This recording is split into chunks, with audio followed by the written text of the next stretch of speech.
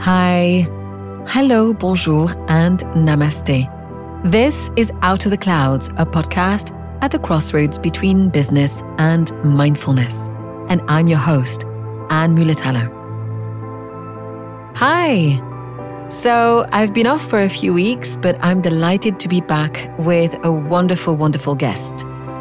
Rahshaana Green is a multidisciplinary wellness consultant. We met online, as I meet a lot of the guests that you'll be hearing or that you have heard on the podcast until now. Rahshaana is a forest yoga guardian, and she is the director of equity and contemplative psychotherapy at the Nalanda Institute. And there she directs and she teaches within the contemplative psychotherapy program, which I have been enrolled in for 2 years in a row, first for the mindfulness year and then for the compassion year. I really enjoyed getting to know Rahshaana better through the interview, and I'm really excited for you to discover more about who she is and what she does. So, in our conversation, we talk about how Rahshaana is essentially a curious kid.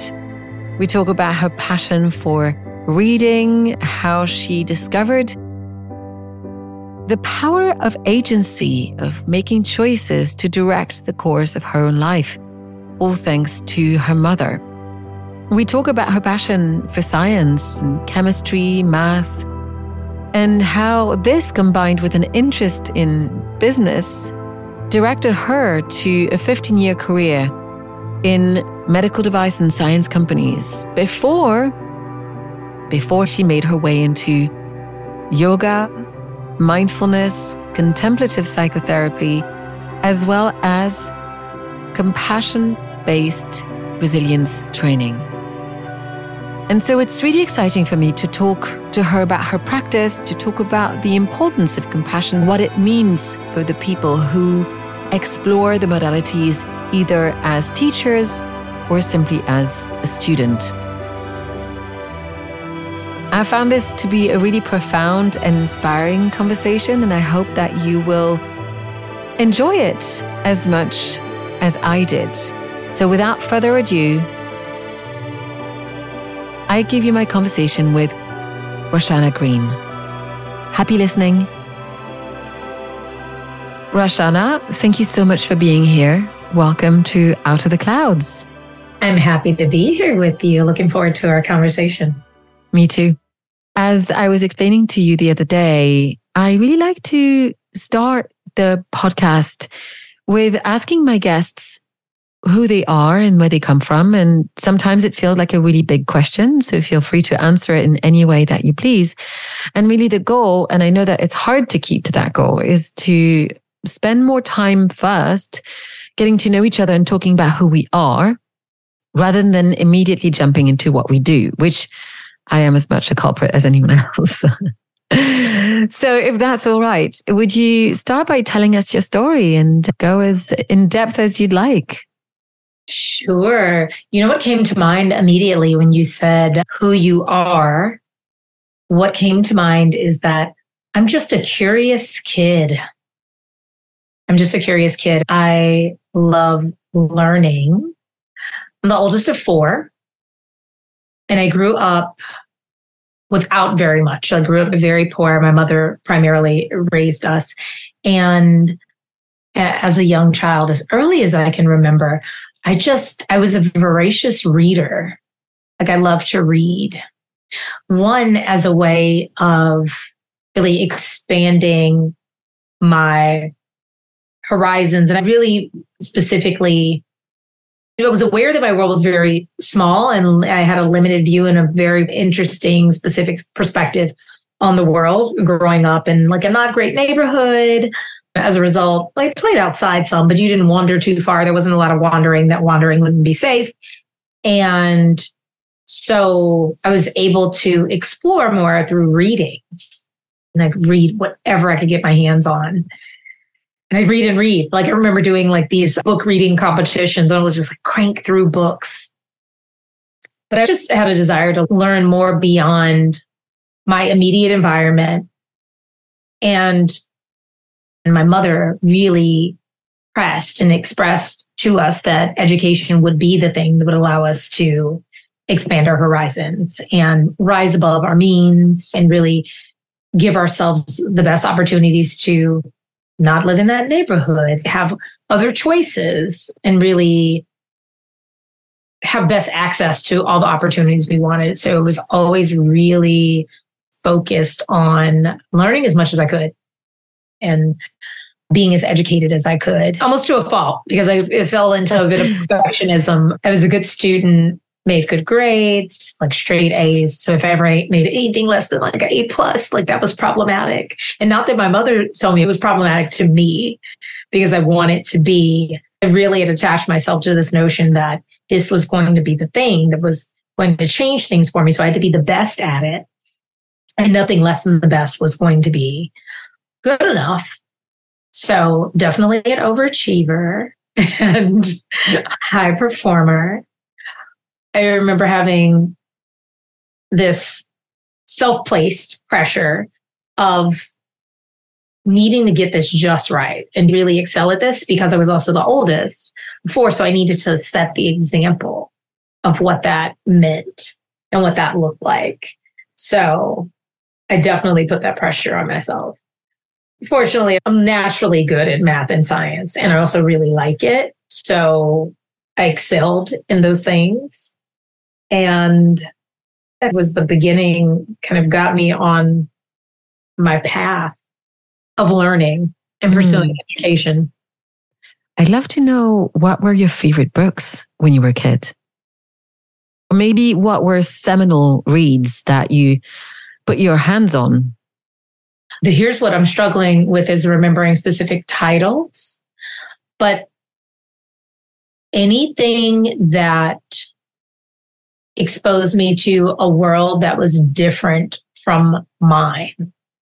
Like growing up in a ghetto, didn't get to travel as a child. There was a beach that was like 45 minutes away, got to that. But other than that, travel wasn't something that was accessible. So things that allowed me to have a window into other worlds or other places in the world, other lifestyles were fascinating to me. And it's funny, I think about this now. As a child, I read a lot of fiction, which makes sense. You read a lot of fiction as a child. But I was at that time also aware that I was reading it to escape. And because I still hold this awareness, I rarely read fiction now. That's fascinating. Listen, I was asking you because I was also a voracious reader when I was a child. And I think like you, yeah, there was a hefty dose of escapism from where I was. Unlike you, I wasn't in the ghetto. I was in a tiny Swiss village, but a little bit stuck because you couldn't get anywhere. Yes. Couldn't get, and this was very far before the internet. Yes. Fascinating. No internet, no social media, no internet as ways of even connecting to other people, but as no means of connecting with information as young people have access to now. Yeah, but it's fascinating. I rarely read fiction. When I'm reading, I want to feel like I'm learning something and not necessarily learning it to directly apply it for something, but I want to feel like I'm accumulating knowledge. And one of the ways I do that is reading nonfiction. But yeah, usually when people recommend something fiction, I take a glance at it and it just feels, I don't know, I don't need it. I have 2 books I'm going to send you. Oh my gosh. So expect a package. I'm so excited. I'm not going to tell you what it is because then it's happier when it's a discovery. It is. I love a surprise and I love books. Books are my favorite gift. Gifting is not my love language. However, if I were to receive a gift, a book is like one of the greatest gifts I could receive. And I really enjoy giving them. Awesome. Yeah, I definitely enjoy giving them. I've given away a book while I was reading it to someone because they seemed so moved by the subject matter and they were just discovering this. I've literally poolside a few years ago and was reading a book and Someone walked up to me. We had a conversation about it. I closed it and I gave it to them. I wasn't even done with it, but it was important to me to not miss this moment. This person was so passionate. Here, take my book. I'll rebuy it. That's so funny. So you have this massive love for learning and you're devouring books. You're great at science. And so what happens next? Science and math were a great way to pick a place of study that could take me somewhere that I could see would progress into some type of field of study or career choice that could be fruitful.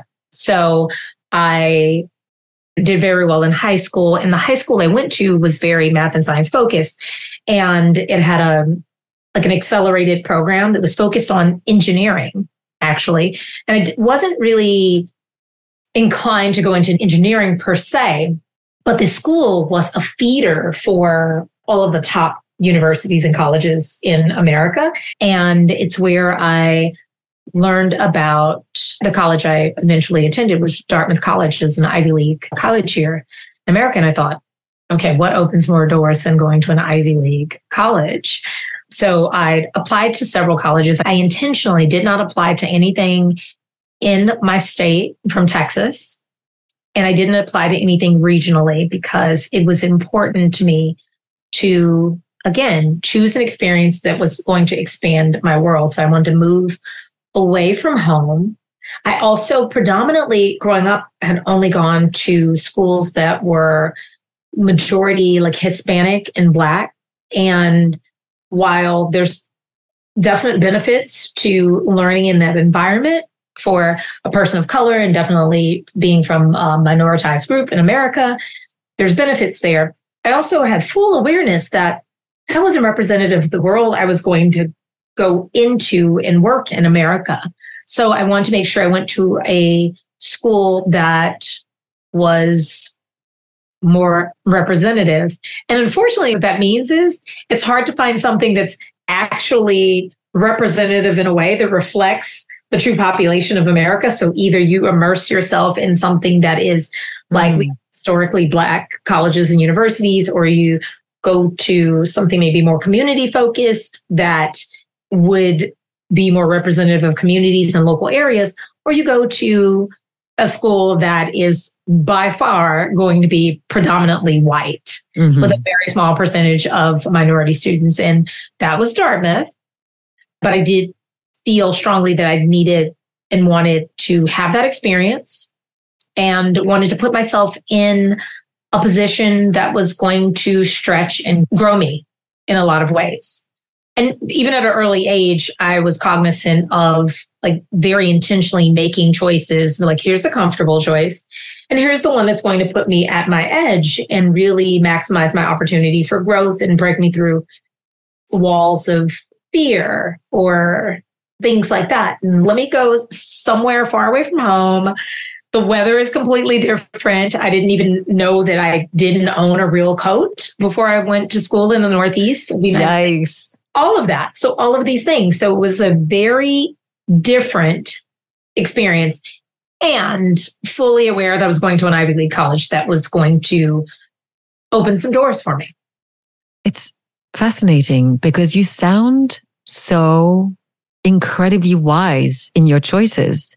You sound like you were incredibly thoughtful and mature for your age, because that's a lot of weight on someone's shoulder. A lot of choices made at that age that change the course of one's life. And I feel like not a lot of people can make them, but you sound like you really already had that perspective. I did have that weight, and I felt like it was necessary to have that perspective because so much was relying on that. My mother did instill in me that I had so much agency to make choices that would take my life in one direction or another. And I felt that very early on. I knew that very early on. So I was very thoughtful about those decisions because I knew they could dictate the course of my life, but I also felt like they could possibly influence the course of my siblings. life because I was the oldest. So I wanted to do the best and set the best example to maybe provide a blueprint. Obviously, I knew I couldn't do all of this for them, but can I provide a good example of how this could be done? Can I go back to that word agency? Yeah. It's very powerful. I rarely hear it spoken. How did your mother instill that thought that you had agency, that you had choice over what happened to you in your life? My sister and I, so I'm the oldest and there's two boys in the middle and my sister's the youngest, and we're all pretty close, closer than most. We've realized closer than quite a few families and siblings. But my sister and I were joking that my mother has raised us with a little bit of a scared straight program. So the reason why she was able to instill the importance of and the power of agency is that she would quite literally point out to us examples of things around us. And notwithstanding systemic and societal pressures and issues and things that influenced people's access to choices, but she would point out things in our local or immediate environment of a choice that someone had made and an outcome that had happened. Instead of just saying to us, don't ever do this thing because blah, blah, blah, that happens. That's the outcome. She would say, see, look at this thing. See, look at this outcome. And would remind us, like, you have choices. This person made this choice. This is the outcome. Whether it was people getting involved in, skipping school or getting involved in like gang related things or just violence in neighborhoods or teen pregnancy, like all kinds of things that you could see around us. My mother would not say, don't do this. I just remember her giving examples and showing us, here is a choice, here's an outcome. What choices are you going to make? And that was very empowering. And it was also very scary because you think, you're like, wait a minute, how did this simple, what seemed like a frivolous or not that serious or impactful of a decision lead to this potential outcome? But I could connect those dots and see it for myself. And yeah, from an early age, I remember specifically thinking that nothing was more important than me getting my education and being able to grow beyond my current circumstances. And if I, in my own consideration, saw something as distracting from that, it was a no. It really was. It really was that way. Like, I remember friends inviting me like, oh, just tell your mom you're doing this and then we'll go do that, whatever. Pretty benign thing. Lots of young kids do, and like junior high school or high school do this. And honestly, for the most part, not much harm comes from it. But most of the time, but I remember thinking, no, that feels too risky. I really got to stay focused. Otherwise, I could compromise my opportunity to change my circumstances. I like the word focus. You just knew you had vision to where you were going. And you were like, yeah, no. 1 degree pivot can take me to a whole different life. It seems like just 1 degree and yet a whole different journey. And for some people, that 1 degree, maybe it didn't matter to them as much. Maybe they didn't feel they had as much to lose, or maybe they didn't see that the 1 degree could make a difference in what they had to gain. But it felt so meaningful and important to me that I wouldn't risk it. But so I have a follow-up question on that. Was it simply focus? Or because I think we can talk about this later about meditation. It's also where you put your focus is where you're going to get to. Or was it also passion? Like, were you very passionate about your field of studies? And so for our listeners, you studied science and then later you went to business school. Were you driven by passion at that point? Tough questions. Interesting question, because it was a combination of things. I think there's a focus, there was a fear of failure, and there was a passion. And passions change and passions shift. At the time I was leaving high school and going to college, I had fixated on this notion that I was going to, before going to business school, I was fixated on this notion that I was going to be a doctor. So I went to college pre-med. I was president of the pre-med society. I was shadowing cardiothoracic surgeons at Dartmouth Hitchcock Medical Center. Oh, wow. Yeah. So I was like, this is what I'm doing. I'm very focused. And at some point while in college, I had an awareness that I wasn't quite clear who I was doing that for.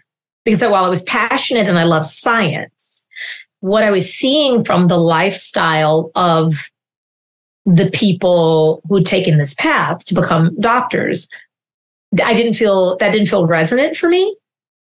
That did not feel like I couldn't imagine myself in that lifestyle or in that life, that work-life balance or lack thereof.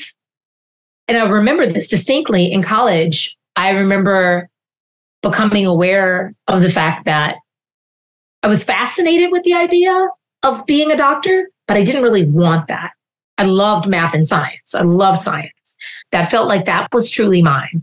But this idea, this notion of being a doctor was something that was like a sexy idea and also felt and sounded good from the perspective of, oh, I can do this for my family. Like I'll become this doctor for the family. And everyone knew that this was something I was going to do. So then there was a lot of hope caught up in that and hanging on that.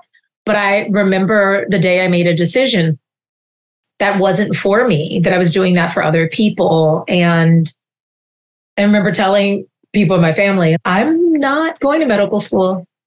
I refused to even take the test, the MCAT. I was like, because I didn't want it out there as even an opportunity for further pressure down that path. I said no. It was a definitive no. And yeah, continued to pursue science just for science sake because I was fascinated by it. I had no passion for being a doctor. There was no passion there. There was this fascination. It was like this profession that was held on a pedestal. So it was that. I was passionate about science, and I didn't know at that point when I made that pivot what I was going to necessarily do career-wise. At this point, then I had no clue. Sure. So you made a very bold choice at the end of the day, because it somehow jeopardized not just the vision that you had of what you could do, the pressure that you'd put on yourself by also naming this as what you were going to do. That's a very bold choice. Where did you find the courage to make it? Because not everybody does, right? I was always a courageous kid, too. I go back to that kid. I was curious and courageous. Like, it didn't matter. There's never been a room I was afraid to step into. Even if I was afraid of something, I knew that's where I needed to be. I'm like, if I'm afraid of this, if this is inciting a little bit of fear because it's bringing me to an edge, this is where I'm supposed to be. So I've always been that kid. And so a combination of some of that was my internal workings. And then my mom has always really encouraged me to not let fear be the thing that stopped me from pursuing something. So when I came to this point, I thought, nope, this is where I am. This isn't right for me. I'll figure it out. I didn't feel as discombobulated because I thought I'm getting a strong foundation in science. I'll be able to find something solid to do with this. I know there's opportunities for me. There will be. And when I left college, I went to work in a research laboratory because I did very much enjoy bench research, which I did throughout college. And that was, you talk about like figuring out your path forward. That's how I figured out. That's exactly how I figured out my path forward to business school, because I took a job as a research coordinator. So basically a lab manager, but also doing bench research in this very well-funded lab that I was very fortunate to be a part of. So while I was assisting in research projects, I was also managing the lab resources. And there were a lot of resources. And I was negotiating deals to maximize our spend, what we got for our money. So I was working the business aspect of managing the scientific laboratory while also doing bench research. So I thought, I considered going back to get a doctorate in chemistry. Now, talk about a passion. That would have been fascinating. I had no freaking clue what I was going to do with that, though. That literally would have been a passionate educational pursuit with nothing, no goals, no other plan attached to it, because I will choose to learn just for learning's sake. I will always make that choice. But I thought I need to make a choice that's going to lead into a career path. And so instead of pursuing a doctorate, I decided to go to business school. Fascinating. So for me, fascinating because I know you through the Nalanda Institute. And suddenly I see how you're such a great fit for Dr. Joe and some of the other lecturers that you're with, because you have that organizational capacity and the management of the resources, and also this deep desire to learn and this affinity for research. God, that's such a great fit. I love that you're just getting to know this about me right now. So, yeah, because obviously we don't know each other that well, but right? Perfect fit. And now here's the plot twist. So I do business school and I focus and specialize in both marketing and finance. And I go on to work in what is naturally a good fit is medical device industry. So I'm getting to apply and utilize the scientific piece of my brain and my learning, and also the business acumen that I've acquired and really sharpened in business school. And I do that. I work in this capacity for 15 plus years, like working in various organizations doing marketing, sales, business development, sales training, a mix of different things. And at some point, while there were things and aspects I loved about the job, and part of, and often part of the story in a lot of these organizations is how they help people, it started to feel like just misaligned with how I wanted to spend my time. Not to be ungrateful of these brilliant opportunities I had. And I had some great roles and worked with some great people and some great organizations that did do some great things to help improve lives and access to healthcare for many people. But I began to wake up and not feel passionate about what I was doing. And there was really this longing for and this awareness of not quite being where and doing what I was supposed to be doing. Like I had this awareness, and I was really wanting to find that alignment. How did you feel it? How did it manifest? It manifested as a bit of boredom. And when I'm bored, I start to feel disengaged. And when I'm disengaged, I feel like I'm not being and showing up in my best self or giving the most that I can in the highest quality. And I remember I experienced that as a child. Again, I told you I was a voracious reader. Like I was reading at a really ridiculously higher level than the grades that I would be in. Or if it came to my classwork, if I was already done and I'd get bored and I'd check out and I might become like chatty because I was distracted because I'm bored now. Like now I need something else to engage me. And so I was feeling unfulfilled. And when I am unfulfilled in that way, then I'm not showing up as my best self. I no longer feel like I'm a good fit for what it is that I'm doing or where I'm at. And not just for me, for my case, but also for the place or the people who I'm working with. And so because there's a gap. There's a gap. Unfulfilled. There's a gap. There's something missing. There's something missing. So how this came together and how shift happened for me is, so backtracking in like 2008, amidst like some job changes and some moving, things like this, still working in that medical device industry, I was in a car accident. I got rear-ended and I had some low back pain. And a friend of mine suggested that maybe yoga might help. And she had a friend that ran a yoga studio, and I went to check it out. And I was also doing a physical therapy, as one should when you're healing. And oddly enough, because it's not often the case that a physical therapist recommends doing yoga, but my physical therapist was like, yeah, yoga sounds like a great idea. So I had all these roads pointing to yoga. I'm like, sure, I'll try this yoga thing. And the first class I try is a forest yoga class. And I remember, one, my legs being on fire, just cooking my legs in what felt like the world's longest bridge pose. But my back didn't hurt at the end of the class. I'm sorry. I'm sold. I'm like, wait a minute. I can do something myself that's going to help alleviate pain and help me better understand what I can be doing, like little things I can be doing for myself to support my own healing. What's not to love there? So that's how I discovered, in the same day I discovered yoga, I discovered forest yoga.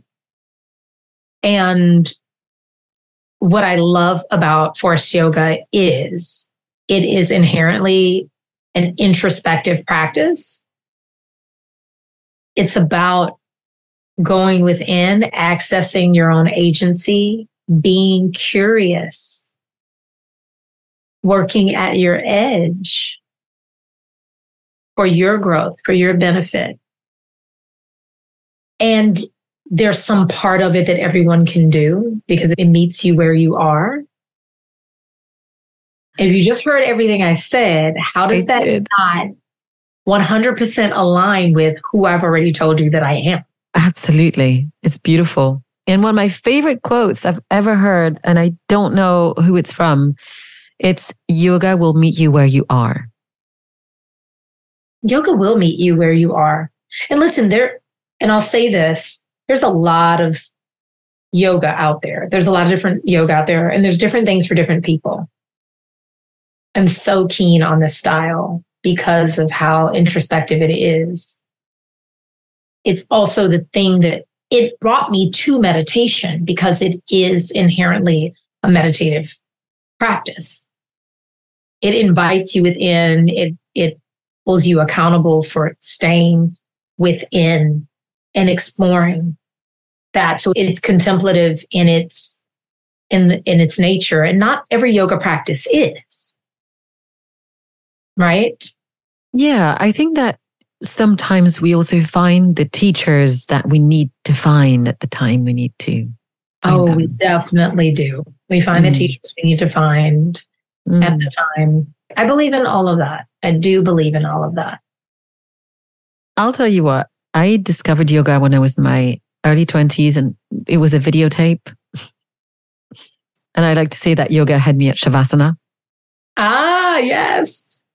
And effectively, I don't understand why it took me 20 years or 15 years to discover meditation, because, there are similarities to a good Yoga Nidra Shavasana.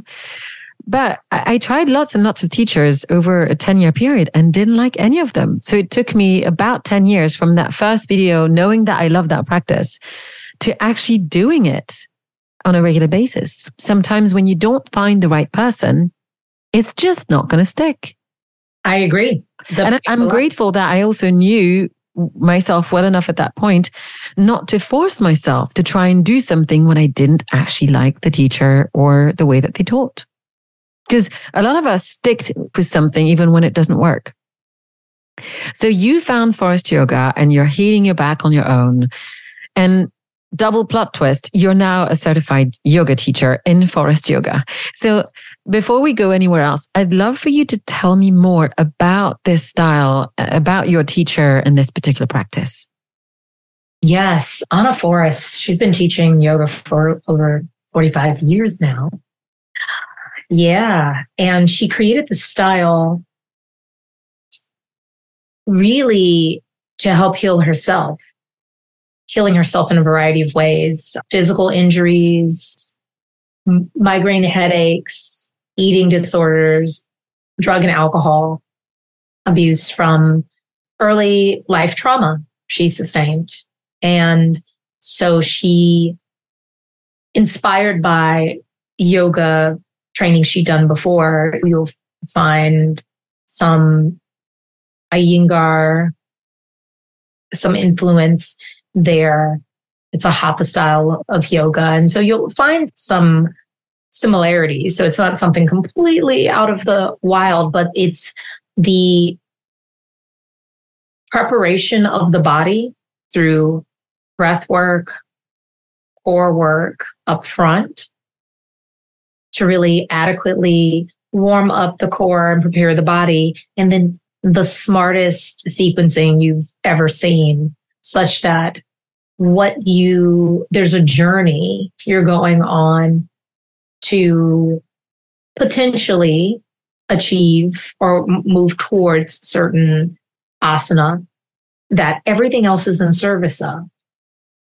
And then adequate, like warming down or cooling down of the body so that when you get to the shavasana, you can really absorb the medicine of that and the sweetness of being there.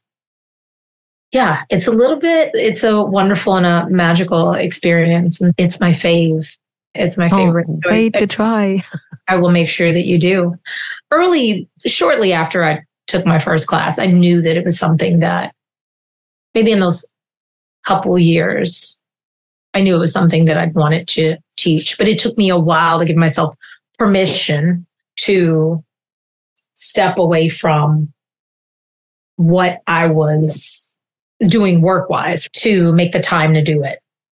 So it took me a while to do that. But once I did, I was very grateful. It's definitely one of the most pivotal decisions and things I've done in my life.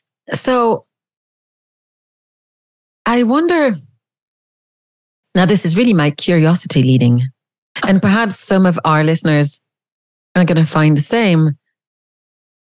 What was it like for you when you are in the middle of this successful life plan? Okay, you're feeling there's a gap, misalignment, and you discover yoga, and at the back of your mind, you're like, okay, I want to study this.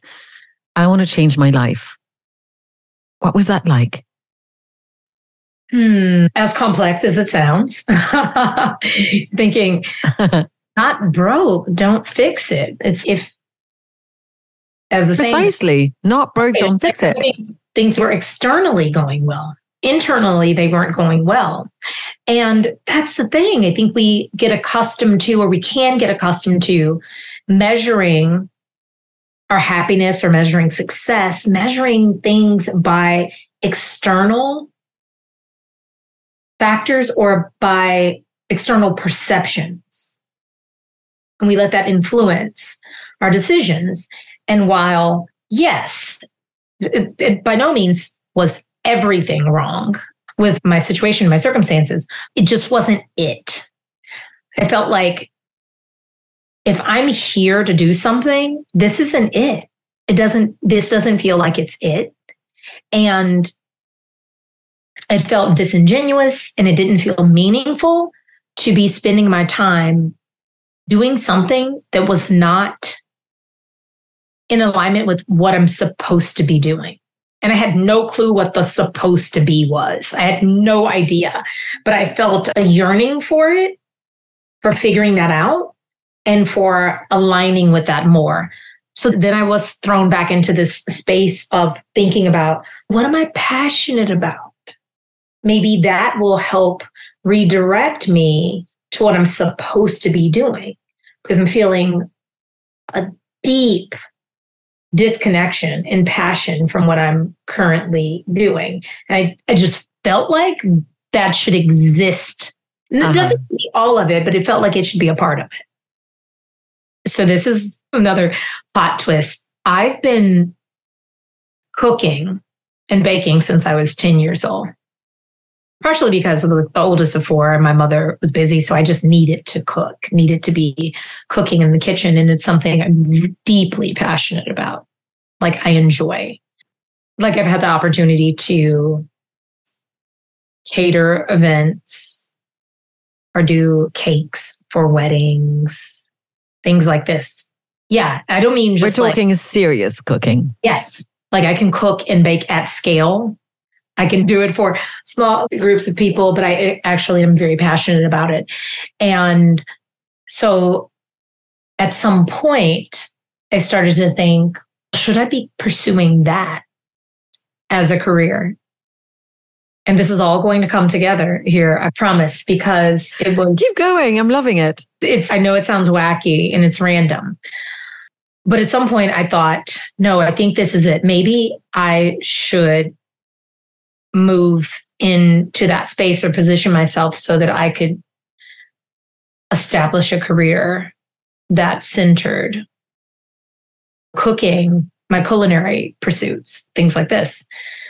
I was living in Indianapolis at the time. I was working there for a company, and I started exploring culinary schools in New York. Now, how was I going to what was this move from like Indianapolis to New York? And I had zero plans to quit my job and just run off and do something. That level of impracticality, that's not my thing. I'm like, I do want a sustainable income while trying to make a pivot. So I decided for myself, like, I think this is the way I'm going to go. Looked at culinary school in New York. I was committed to this. I thought about when I might potentially start. So then I thought to myself, how am I going to get to New York and what am I going to do? Like, what's the living I'm going to make for myself? I'm working for this international company though. So I thought I should look at positions in New York because I could then continue to do the work I'm doing while of course with other career. Smart move. Makes sense. It was a Sunday evening. I'll never forget this. I go on our company website. I'm looking at jobs, and there were 3 different job opportunities, and they were all like a sales-based job. I was currently working in marketing, but I'd gone back and forth in my career. I think I applied to all 3 of them. And within a couple hours, one of the hiring managers responded to me and essentially said, "Where have you been? This opportunity has been posted for 9 months. For some reason, they hadn't been able to fill this position." And within a couple of weeks, I had landed this job to take a new position within my company that moved me to New York. And that was 11 years ago. Wow. That's wild. Following your intuition. Followed my intuition, took a chance, trusted it. And again, it was the paths just opened. It gets even better because I take this position. I do very well at this position. But I also have an amazing manager that typically you sit down and do a review with your boss. It's focused on like the metrics and sales and what you've done and how you can grow. He would ask, how is it that I can help you accomplish your goals or what you want for yourself? Not within the context of just this company and this job, but in whatever it is that you want to do, even if it has nothing to do with this. Like, how can I help you do this? I think when he first asked me the question, I didn't think I had a real answer. But because this was his management style, this is who he was, I knew that when I decided it was time for me to do my teacher training, I could be really transparent with him and tell him I wanted to do my teacher training. I took a month off of work. Yeah, that's amazing. I went to a different country. I did my teacher training in Sydney, Australia. And he said, "This is amazing. Yes, go do that. Let me know what I can do to keep your business intact or whatever." This was my manager. I'm so glad we got to this point because now I'm in awe of this manager. This just goes to show how much we can help change the game for others when we get into that position. That is a beautiful story. A model of what it really means to lead people. We think of leadership positions, of leading people. It's just so easy for it to be an egocentric exercise where it's, I am the leader and I should be able to say these things and these people do these things and they report back. And yes, as a leader, you should be helping to direct the course and have some oversight and guidance to make sure things are going in the right direction. But when it's a powerful thing happens when you treat people with respect and you actually meet them where they are and you hear what it is that matters to them, you can really get aligned on the best way to work with them, to help them thrive in the job that they are doing. And just that extra level of, I think, compassion and connection and just wanting to know what is it that you aspire to do and how can this be in service of that? And connecting with someone in that way, it just forges an otherworldly level of respect and bond. And yes, this is somebody I'm still very fond of and I'm forever grateful to for both modeling what good leadership can look like, but also helping to create a path and support a path to me really finding my purpose and what it was I feel like I'm here to do. It's a huge inspiration. I'm so grateful that you told me that story. And I'm sure that a lot of other people are going to resonate with that. So you've just used the words compassion and connection. And these are obviously very important words in the work that you do today. How did you find your way to becoming a CBRT trainer, compassion-based training? Can you tell me more about that in particular? Absolutely. So I'm just laughing and pausing because obviously it's my story. Uh-huh. So when you share something with someone, you start to get other like little insights about just how interconnected everything is. In the course in my forest yoga world, I have many fellow teachers and friends, and I work with them in different things, whether it's like workshops or we have like little different initiatives and things we're doing. So eventually I decided that I no longer wanted to be in the industry I was in. And I did come to a point where I had to just say no, had to just leave it and let there be some spaciousness for some other opportunities to arrive. So I was working on some different startup type things. They were all in the realm of like wellness or healthcare related things, but more working with people one-on-one, not like in a healthcare system type of way. And a friend of mine who'd taken courses at Nalanda Institute before reached out to me because she had an opportunity to direct a program. And she asked me, she tells me about the Institute and about this program. And she asked me if I'd be interested in co-directing it with her. I'm telling you, this is a different program because as I get to know more about Nalanda Institute, I look at this compassion-based resilience training. And I think, and this is something I think I want everyone I've come across to have access to, a training focused on helping people, one, foundationally develop some mindfulness, and not just surface level mindfulness, but mindfulness in that really building awareness of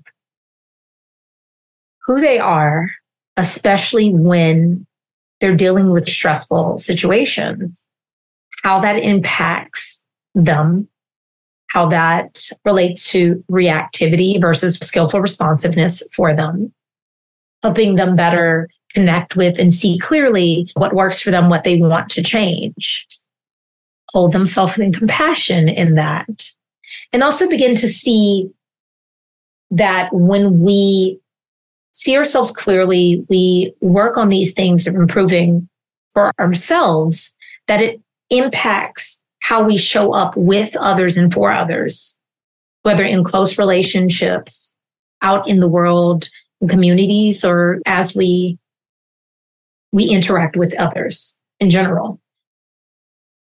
And I was able to take this training for myself. And the time I ended up taking it was, oddly enough, during the pandemic.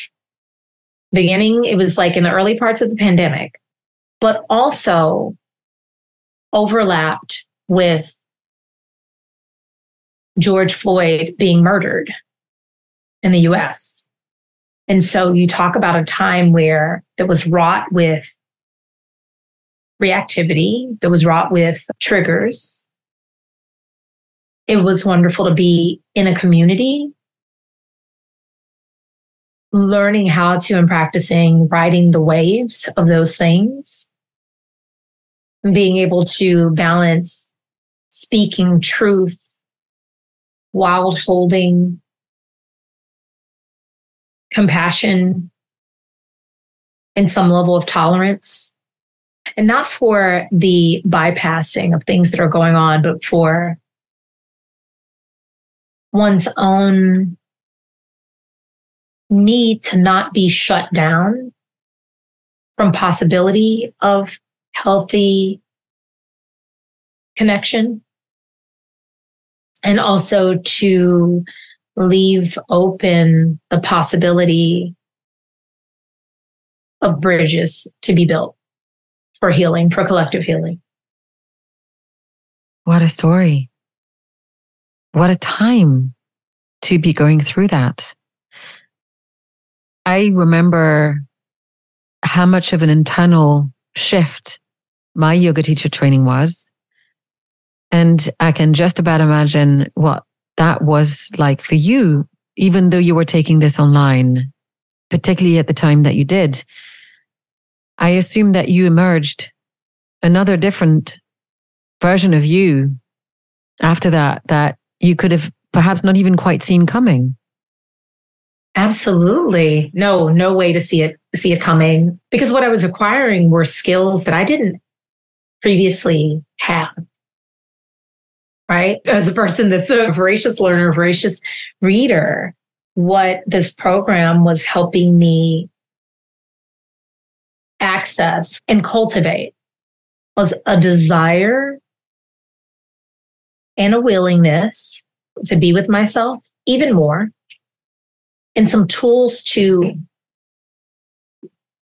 be more curious, explore, see things more clearly, and then some tools to make shifts and to notice when I feel triggered or shut down, or something feels like it might lack safety, or I'm not sure about safety, that I do shut down and withdraw. Seeing that very clearly and knowing that there were adjustments that I could make for myself, and to also see the value of not doing that. Seeing how that disconnects me from community and from healing. And in that moment, that's what we needed. We needed community connection. Pandemic was happening. We were being disconnected. There was so much. There's racial tension arising that's also divisive, right? There's so many things happening. There were so many conversations that needed to be had, and there was so much awareness that was coming to the surface for many who may not have been as aware of these issues that did not start the day George Floyd died. They haven't ended since then, but there was now this opening for a broader, more collective conversation that was also wrought with triggers, right? So here I was in a program that I think was providing folks with some skillfulness to navigate such challenging times. And I thought to myself, this is a resource. These are tools that I want to be able to provide to others. I think so many should have access to, that I wish I had access to in my youth, that I wish my mom had access to, that I wish so many people had access to. How much better would we be at humaning together? I like to refer to humaning. Oh my God, I love that word, humaning. Yeah, I like to refer to humaning as a word. It's just like, we're just out here being, learning, exploring, and we're bumping up against one another in our various places we are on individual journeys. And sometimes we bump into each other and it's good things. And sometimes we bump into each other and it is not so great, or it's causing some kind of harm that may or may not be intentional. And so, yeah, humaning is challenging. Humaning in and of itself is a whole thing, but then we're out here humaning together and just intermingling and bumping up against one another. It's hard. We could all benefit from skillfulness in knowing how to human together. Have you ever heard the analogy of the porcupines? No. I heard it from Tara Brach. I think I've already shared the link once. She likes to tell this story that porcupines in the winter need to huddle together to keep each other warm in case of great frosts. And they huddle together and they needle each other and they're poking and hurting each other. But of course, if they want to survive is to get together because the collective warmth is what's going to keep them alive. But it's deeply uncomfortable and difficult until the spring arrives. Anyways, I always love that analogy because humaning is like those needling porcupines. Yeah, we hurt each other consistently all the time and we get uncomfortable and then it goes away. And then I love the fact you're talking about these as tools. And I have to be totally transparent with you. The reason I became a mindfulness teacher was also because I thought that these were tools that I would have wanted to give my younger self and my mother and everybody else, because we really all need those tools. I know that you've got the course coming up in not so long. So I was wondering if you'd tell us, who do you think benefits from the course and what it looks like in practicality? So there's two things I want to say about this course. So there are a couple ways you can interact with compassion-based resilience training. So it's an 8-modular approach. The first 4 modules being focusing on mindfulness. We do some bridging in between to understand why mindfulness is a good foundation for compassion, and the final 4 modules being focused on compassion. So you will find we have a community of teachers. I'm one of them teaching compassion-based resilience training in this 8-modular approach. And you can find folks offering these different times throughout the year. Currently, what Nalanda Institute is doing is a compassion-based resilience teacher training. So this is a 9-month training that would empower someone to be able to teach this on their own. And the folks that come to this are a combination of people. So people that come to both of these. So either just as the 8-modular course that's done over the course of 8 or 9 weeks, are people who are looking to fortify their resilience, really their way of navigating stress a little bit better, more skillfully. And that's not to say that we become impervious to stress. It's that you're able to, when you're thrown off course or off center, you find your way back a bit faster with more grounded feet, so to speak. Anyone, literally almost anyone. It's interesting, especially in the past few years, I had a disproportionate number of therapists social workers, healthcare workers, people experiencing high burnout. So honestly, a lot of folks that are in the professions that are caregiving or holding of other people who are prone to more burnout, we see quite a few people coming to CBRT that way. But anyone that would like to refine and build their resilience. And then for the people coming into the teacher training, anyone who's passionate about adding this into their own toolkit of things they can offer to their clients. And so that also includes therapists, coaches, also often sometimes just other yoga meditation teachers. It's a good mix of people. It is a wonderful it's a wonderful extra kit to have in your pack. Yeah, for sure. So now I'd love to hear, how did you get into meditation? It's interesting because quite literally, the beginning of a forest yoga class, when skillfully executed, begins with the setting of an intent. It's an invitation to withdraw from the external.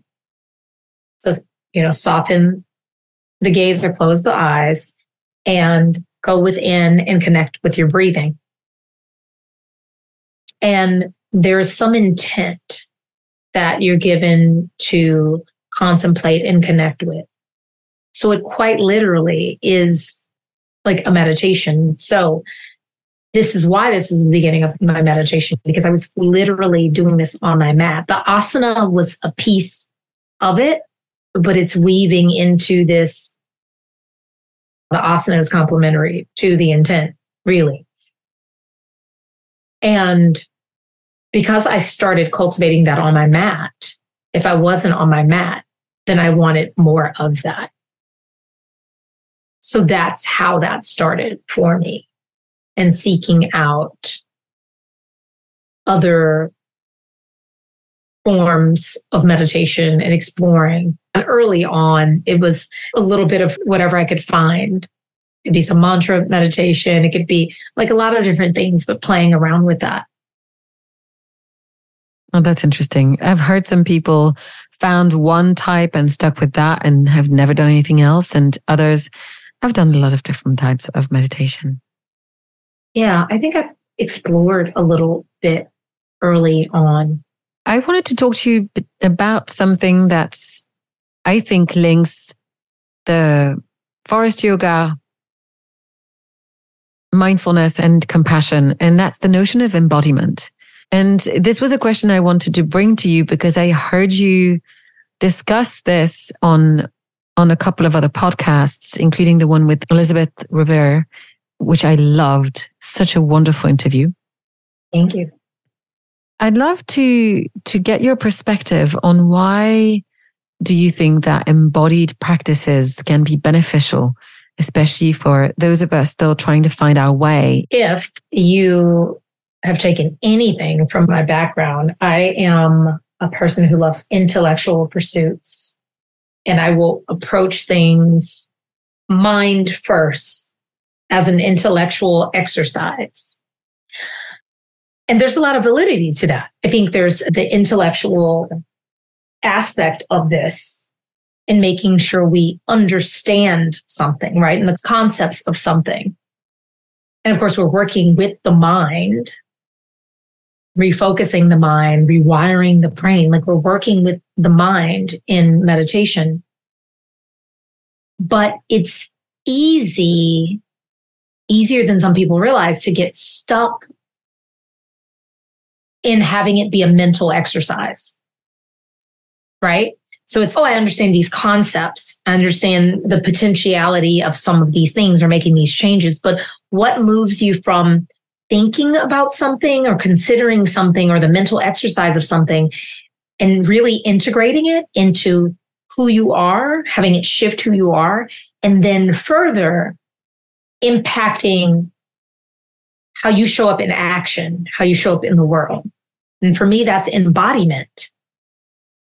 And the thing about embodiment, about somatic practices, about literally moving one's body, whether it's doing a yoga asana or it's going for a walk or it's dancing or it's cycling, something like that, it literally moves us out of our brain and into our body and into connecting with all of the other sensations and feelings and intuition that is a huge part of our knowledge base, a huge part of what can inform us about where we are, who we are, what we want, what needs to change, where we want to go, if we're connected to it. And it's very easy to be disconnected from that when we're stuck in our heads. And so the embodiment piece is critical. I cannot speak for the whole world, but from a lot of people that I've talked to, we easily can feel disconnected from our bodies. I very easily get disconnected because I've been told all my life that this rules, the mind rules, the mind is above the heart and for sure above the body. And if anything, in my personal experience, the body has a lot of messages to tell us about our experience, and we push away, to your point earlier about the external markers of success that don't correspond to your inner alignment. We can very easily put ourselves in denial with that tool that is our mind because it's not always doing us right. And I personally am looking forward to continuing this personal journey through humaning and learning to use that wonderful spacesuit of a body that I have, because it's there to support me. I'm not there to push it away. Personally, I spent most of my teenage years thinking that my body was there to carry my head. That's it. That's why I had this intellect and it was going to be moved around by this thing. Anyway.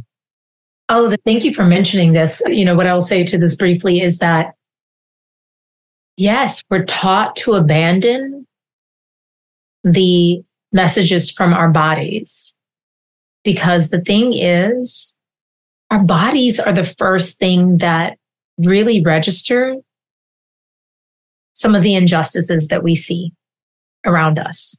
Before we receive it as a thought in our head, we have a feeling in our body of discomfort, of something's not right with this. Something's wrong. But when the other thing about feeling in our body and staying connected to it is that part of that ride is that there's, some pleasant things we're going to feel, but there's also discomfort.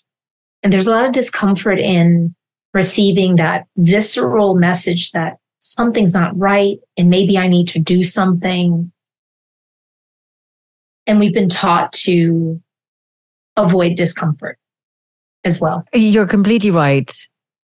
I think that as a species, we are also trying to shield ourselves from discomfort. Discomfort could mean death, right? Amygdala at play. We are taught not to connect with our bodies and to connect with the mind. And at the end of the day, what I find the most surprising is the amount of wisdom we can gain if, when we notice what's in the body and we question it with our mind, what we can find on the other side. I'll give you a super small example. I was taking a hormonal treatment a few months ago, and I read everything in the small print, which was, of course, a little bit scary. But I'm very grateful because I felt a rush of anxiety. I'm not someone who suffers from anxiety on several occasions at a specific time, and I could feel it. So I stopped. I remember I was walking my dog. It was March. It was dark outside. And I thought to myself, that's crazy. I have nothing right now to feel anxious about. So I scanned my life. I scanned my day. And then I was able to come to the conclusion of, oh, it's the hormones. But we need to first have that practice of connecting to our bodies, because if we don't practice, we don't gain that intimacy. It's like, when you're really good friends with someone and like you can finish each other's sentences. Yeah. I'd like to have that relationship with my body. Oh, that's what you were trying to tell me. That's so well said.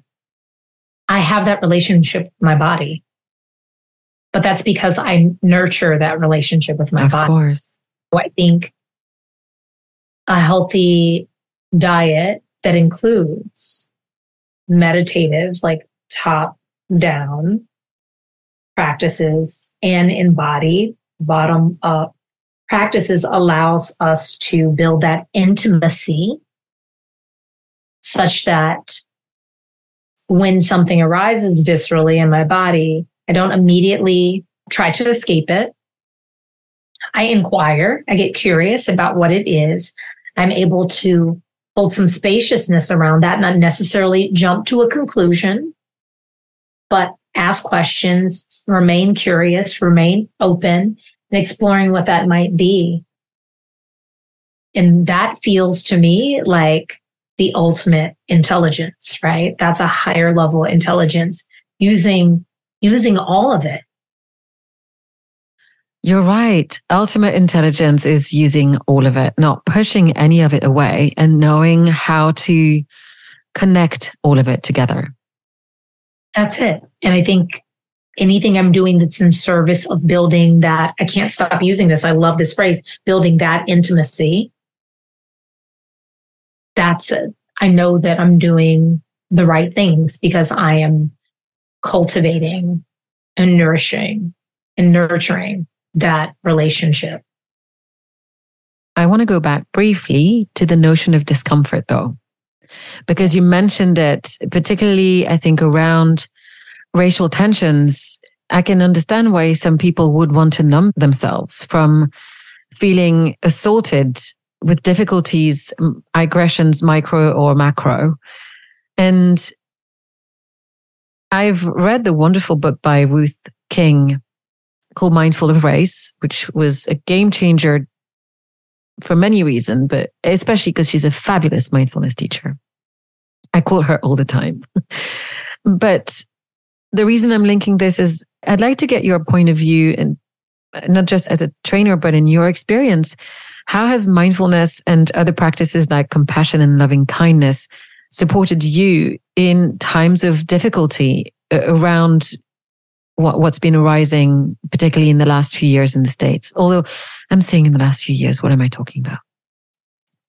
That's relevant because the last few years brought about it brought this conversation to this, right? And mindfulness for me as a woman of color in the United States has allowed me to stay present with what I'm feeling in the moment and be honest with that and to see it clearly, to be able to step back from it and determine like what parts of whatever's bubbling up, like what's mine, what's not mine. And it's helped me ride the wave of and manage like reactivity, right? Reactivity versus skillful responsiveness. What the last couple of years in the US has really brought about and brought to a head has been, especially for people of color who none of these things were new, these notions of race and like violence towards various minority groups, in this particular, the specific situation, police violence against the Black community in America in a disproportionate amount. The added frustration was on the part of Black people and other people of color was this newfound awareness of white-bodied people having this aha moment of, oh, this is a problem. This is still a problem. This is going on. And while awareness is the first step in healing or being aware of what you need to work on, what you need to be educated on, it is quite alarming and triggering to have a collective of folks have an aha moment to something that has been pretty visible in a society for a very long time. So what it speaks to, and how this ties back to your discomfort question, is that we talked about the importance of being connected to what we feel in our body. It's Reverend Angel Kyoto. I don't know if yes, I see you nodding. You know her well. One of my favorite things I've heard her say was something along the lines of the fact that if we can't witness like injustices and acts and bear witness to them and be with them, if we stay present with what we're really feeling and we're seeing, what discomfort and a lack of discomfort resilience, a term coined by Camila Majid, that what a lack of discomfort resilience allows people to do is they see something, they're witnessing an injustice. And because they're not being personally impacted by it, they also have the privilege of shoving it away and ignoring it because they don't want to be with that discomfort because it's too big, it's too overwhelming, they don't know what to do, whatever it is, they don't want to deal with it. And that is harmful. And what has arisen, or what came to the surface a few years ago, was the obvious lack of discomfort resilience for an entire group of folks who have had the privilege to be able to look away. And all of a sudden, it was hard to look away because it was what we were all talking about. And so it brought a lot of things to its head. And so discomfort is important. Discomfort is critical. It's more than important. It is so critical that we cultivate tolerance of discomfort, that we cultivate skillfulness of being in discomfort together around various things, such that we're able to keep our eyes open, keep our eyes focused on what's actually happening. And we can hopefully hold one another with some level of compassion while trying to navigate the nastiness of whatever it is we see and that we're trying to get through as a collective, because we do all live on the same planet. We all are interconnected. So we can't just pretend that we're in our own little isolated bubbles, because the world doesn't actually work that way. Yeah. I wish there were more open conversations about the interconnectedness of our actions, because at the end of the day, it comes back to us. It goes around the world and it comes back to us. I appreciate you sharing this and what you said about tolerance. I'm glad I asked about discomfort. This was really critical indeed. Now, one of the things I like to do is in the podcast at the crossroads between business and mindfulness, because technically that's where I sit. But because these are reflections on living, I like to ask my guests what keeps them grounded. And for different people, it means different things. Of course, you have a mindfulness and a yoga practice, and I don't want to go into the routines so that everyone copies each other's routine, but what do you find really works for you? What is your go-to thing that just fills your cup? It's a couple things. If I am not doing the following, then I start to find myself ungrounded. There is some time daily on my mat. There's some time spent in meditation. There's some time spent outside in the sun. And there's some time spent immersing my body in water, salt water, a salt bath, even if I only have 10 minutes. It's a grounding thing. And a plus is if I can get my hands into some soil. I have a lot of plants, a lot. I have about 30 right now. I didn't start with a green thumb. I developed it during the pandemic.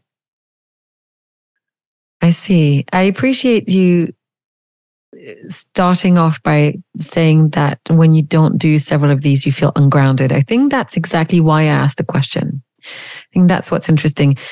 at my best, there are 15 things I'd like to start my day with. But if I can do 2 or 3, I know that this is going to be a very decent start of the day. All right. Before I actually ask you about the quick fire round, I wanted to check if there's anything else that you wanted to share with our listeners, anything that we haven't covered, because this was a very wide-ranging conversation. But is there anything else that you'd like to add? I'm thinking soon there will be more opportunities for people to enjoy yoga and meditation with me, and I will let you know about those. You'll find that all on my website. Wonderful. That's where that will land. But yeah, that I'm just excited about, more opportunities to help people connect to the resources they need to ground, to settle their nervous systems, all of that. Yes, I could ask you another series of 30 questions to talk about the nervous system, but maybe for another time. Okay. So I'd like to start this off with asking you, what does connection mean to you? Connection requires presence and vulnerability. That's what comes to mind when I think of connection, is that we have to be willing to really be here and now, and then also to allow ourselves to see and be seen, to allow for healthy, vibrant connection. And connection is foundational to healing. I was going to say amen. I'm so not an amen girl, but yeah. What is your favorite word, but a word that you could theoretically tattoo on yourself or at least live with for a while? A word. I don't know. I'm drawing a blank on a word. It feels a phrase. A phrase. What was my word? Anchor. Thank you. What did you want to become when you were a kid? A doctor. That's what I did. I had my heart fixed on that. You see how that all worked out. Yes, beautifully. What song best represents you? You know what? This is sometimes hard for me, but what popped into my head, I think the song is I Want a Little Sugar in My Bowl by Nina Simone. So good. It reminds me of just being in the sweetness, enjoying the sweetness of something, the sweetness of a moment in life. And just allowing yourself to tap into and be in joy and sweetness. That sounds wonderful. Just so you know, I actually collect all of the answers from that question, and I have a playlist on Spotify. I'll send it to you. Oh, I love that. Thanks for contributing to it. It's very eclectic too, which is really cool. Now, that can be a tough one too, but such a good question though. What is the sweetest thing that's ever happened to you? The sweetest thing. What is the sweetest thing that's ever happened to me? My teacher, Anna Forrest, asking me to become a guardian, becoming one and impersing your teachers. Oh, that's beautiful. That was pretty special to me. I think you've shared a lot about who you are, but I'm just going to check. Do you have a secret superpower? And if so, what is it? I do. And I realized this. I didn't just realize it recently, but I settled on this. I have a power to help people settle their nervous systems. Like I can really ground someone very quickly. It ties into my favorite word, which isn't tattooed on my body as a word, but it's on my wrist as an anchor. Fantastic. Thank you. Is there a favorite book you could share with us? I have a current favorite. So as a person who reads, I read 3 books at the same time, typically. Yeah, me too. Or 7. My current favorite I have sitting next to me. It's called Song of Increase by Jacqueline Freeman. It's listening to the wisdom of honeybees for kinder beekeeping and a better world. And lest you think it's about learning how to be a beekeeper, you could learn some great tips because this woman is, by all accounts, a bee whisperer. What I am really moved by in this book is really learning the intricacies and the beauty of how bees live in community with one another and how there's so little ego and so little pride, and there's so much. They put the hive above themselves. They put the community comes first. There's so much we could learn from bees. And so it's deeply moving to me. That's amazing. I'm totally going to order it. Where is somewhere you visited that you felt really had an impact on who you are today? That's interesting. I will say this. The first place, it took me I'm fortunate. I've traveled a lot, but I didn't get to travel much. I really didn't start traveling until I was in business school. And my first international trip was to Brazil. And I was deeply moved by the sheer diversity of people in Brazil, because Brazil is this crazy melting pot that has the highest population of Africans outside of Africa and the highest population of just because of where it fell and a variety of different things, migration, slave trade, lots of things. But I remember seeing such wonderfully diverse people. I remember seeing this child that was skin was so dark, black skin, with red hair and green eyes. And I was so moved by this because I thought to myself, how beautiful it is to have such intermingling, and how that can't help but, when you have that kind of intermingling of people, it can't help but bridge some divides and tear some walls down that separate us. And so I just remember being so moved by that.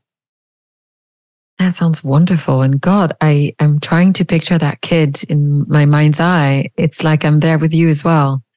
It's so beautiful. Imagining that you can step into a future version of yourself, what do you think is the most important advice that your future self could give you right now? What's funny is that in my yoga teacher training, there's a future wiser self meditation that we do that I've done again a couple times since then. So I've done it several times over years. And what I always come back to is the advice would be to just trust the flow of my life. To trust the flow of my life. To not be so swept up in trying to figure out all the next steps and what's going to happen when. To seriously just trust the flow.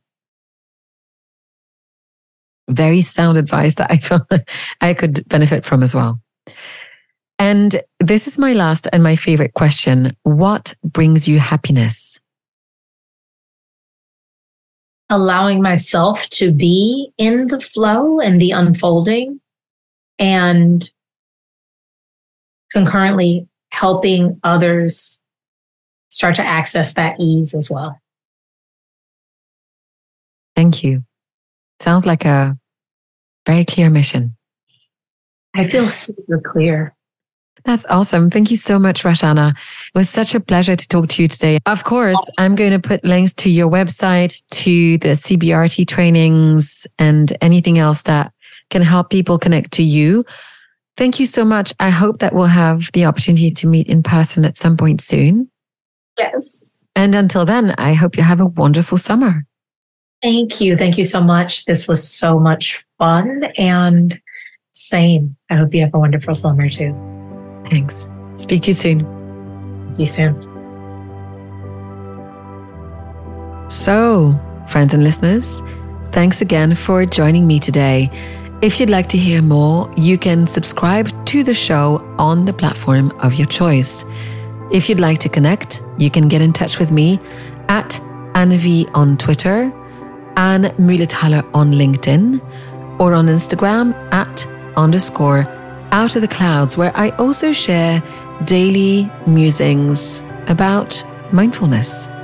You can also find all of the episodes of the podcast and much more on my website, annevmühletaler.com. If you don't know how to spell it, it's also going to be in the show notes. If you would like to get regular news directly delivered to your inbox, I invite you to sign up to my monthly newsletter. So that's it for this episode. Thank you so much for listening to Out of the Clouds. I hope that you will join me again next time. And until then, be well, be safe, and take care.